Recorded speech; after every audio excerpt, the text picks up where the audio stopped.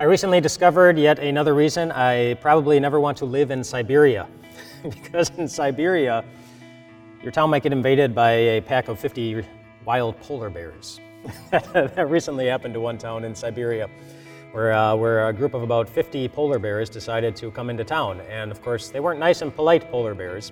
They started attacking people on the streets, digging through people's garbage, making people scared. They had to stay in their homes and kind of afraid and worried about what would happen to them if they confronted one of these wild beasts. And after it was clear that the polar bears were going to stay for a while, they stayed for about 2 months in this town. Over the course of time, the local government gave all the citizens very clear instructions on what they were supposed to do if they happened to have a run-in with one of these polar bears. And do you know what the residents were supposed to do if they happened to come face to face with one of these wild beasts? Nothing.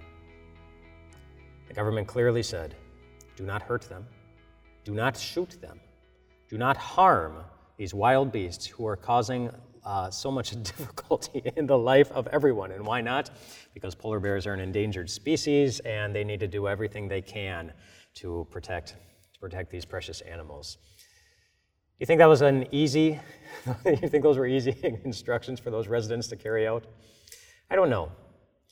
But I think those instructions might be easier than carrying out some of the instructions that we receive in the Word of God. For example, in the book of James, we're told this, where it says, everyone should be quick to listen, slow to speak, and slow to become angry.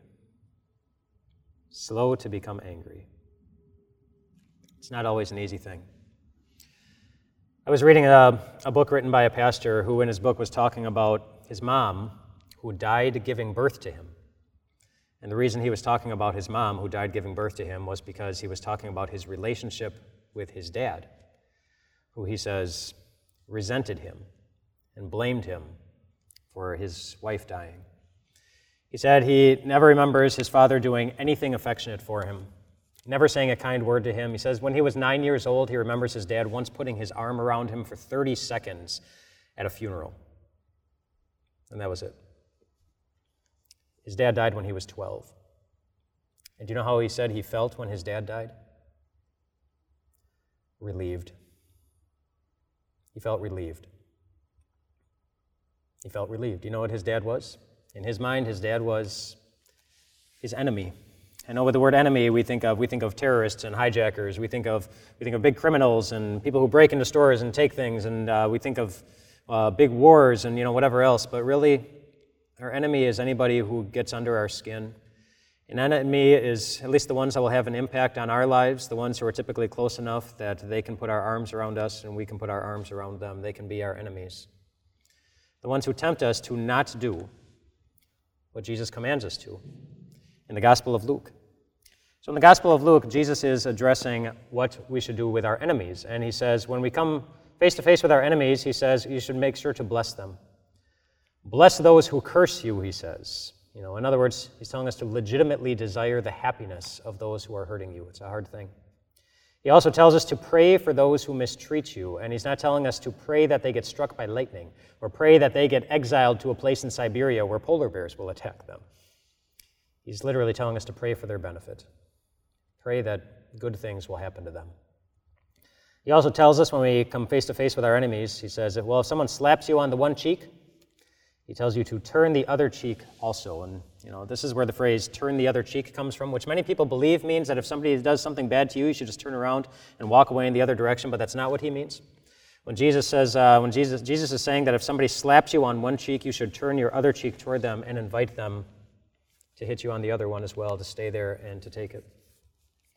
He also says that if we come face to face with our enemies, he says, don't withhold your shirt from them. If anyone takes something from you, give them more. Give them your shirt. Give them your coat. Give them more and more. In other words, my personal comfort should never be the most important thing to me. And by saying all of these things, he is not saying that your goal in life should be to make yourself vulnerable. He's not saying that your goal in life should be to get hurt. He's not even saying that you need to carry on a friendship with those who are your enemies. He's just saying, boy, don't forget. Don't forget how God treats you and me. Don't forget that Jesus was really good at blessing those who cursed him. Don't forget that Jesus was really good at turning to the people who were pounding nails into him, not just his cheek, but his hands and his feet and his side and everything. Don't forget that we have a Jesus who prayed for you, who prayed for your forgiveness, who prayed for the strength to get all the way to the cross where he would give it. And don't forget about the Jesus whose own comfort was not the most important thing to him. Your comfort is. Your comfort is. And it always will be. When we are tempted to let our anger get the best of us, just remember. Remember Jesus. Remember the safety that we will find in him. Remember his promise that you're going to be okay, no matter what it will cost him. Hey, what's up everyone? Pastor Mike here from Time of Grace. Thanks so much for checking out this podcast. We certainly would love this message to reach more and more people. So if you wouldn't mind rating and reviewing this podcast, it would bring it to more people's eyes, and we pray this message into more people's hearts. Thanks for your support, and we'll talk to you soon.